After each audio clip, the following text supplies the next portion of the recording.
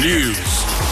Die parlement het bevestig dat die speaker Baleka Mbete vanmiddag haar besluit sal aankondig oor die stemming oor die mosie van wantroue in president Jacob Zuma in die geheim gehou sal word al dan nie. Die wantroue debat is vir môre middag geskeduleer.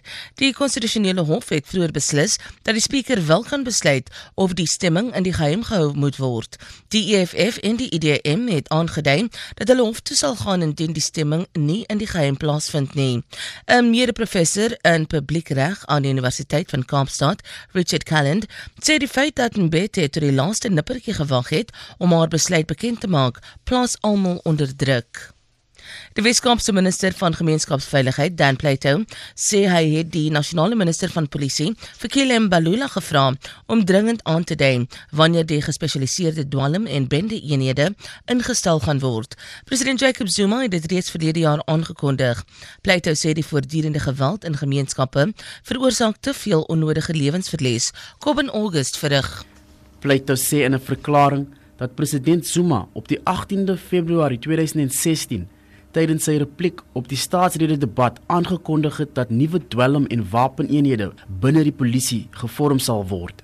Dit volg op die voormalige polisieminister Nathien Sleko se openbare verbintenis in 2015 om gespesialiseerde eenhede terug te bring.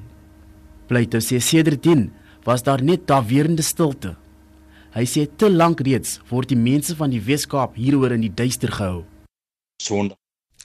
4 mense die naweek op die Weskaapse paaie gesterf. 'n Voetganger is saterdagoggend op die N1 naby Joostenberg vlakte omgery.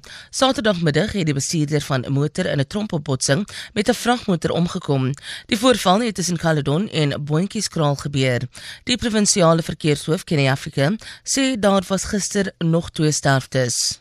Sondagmiddag het 'n ongeluk plaasgevind so 5 km op die Hermontpad buitekant Wellington, toe 'n Toyota motorvoertuig die bestuurder daarvan 'n voetganger omgery het. Die bestuurder het beheer verloor oor die voertuig, aan die verkeerde kant van die pad beland en kop aan kop gebots met 'n aankomende motorvoertuig. In die ongeluk is die voetganger oorlede. Dan Sondag aand was daar nog 'n fatale ongeluk op die N2 naby Dannabaai, toe die bestuurder van 'n motorfiets beheer verloor het oor sy motorfiets. 2 verdagtes wat betrap is met perlemoen in Tableview verskyn vandag in die Kaapstadse Landdroshof. Die verdagtes is in hegtenis geneem tydens 'n gesamentlike operasie van die polisie en die departement van visserye. Lynn Arend se berig. 'n 32-jarige man is by 'n huis in Madeira Singel aangekeer. Daar is beslag gelê op meer as 2000 stukke gedroogde perlemoen en meer as 4000 eenhede nat perlemoen. 'n tweede verdagte is later in Woodrylaan aangekeer. Die keer is meer as 1000 stukke gedroogde perlemoen en meer as 4300 eenhede nat perlemoen gevind. Albei verdagtes word aangekla van die onwettige besit van perlemoen, as ook om 'n visverwerkingsaanleg sonder 'n permit te bedryf. Die rand verhandel tans teen R13.38 teenoor die dollar, R17.47 teen die Britse pond en R15.79 teen die euro.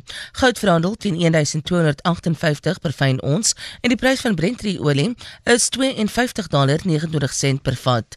Vir Good Hope FM nuus, ek Sandra Rosenberg.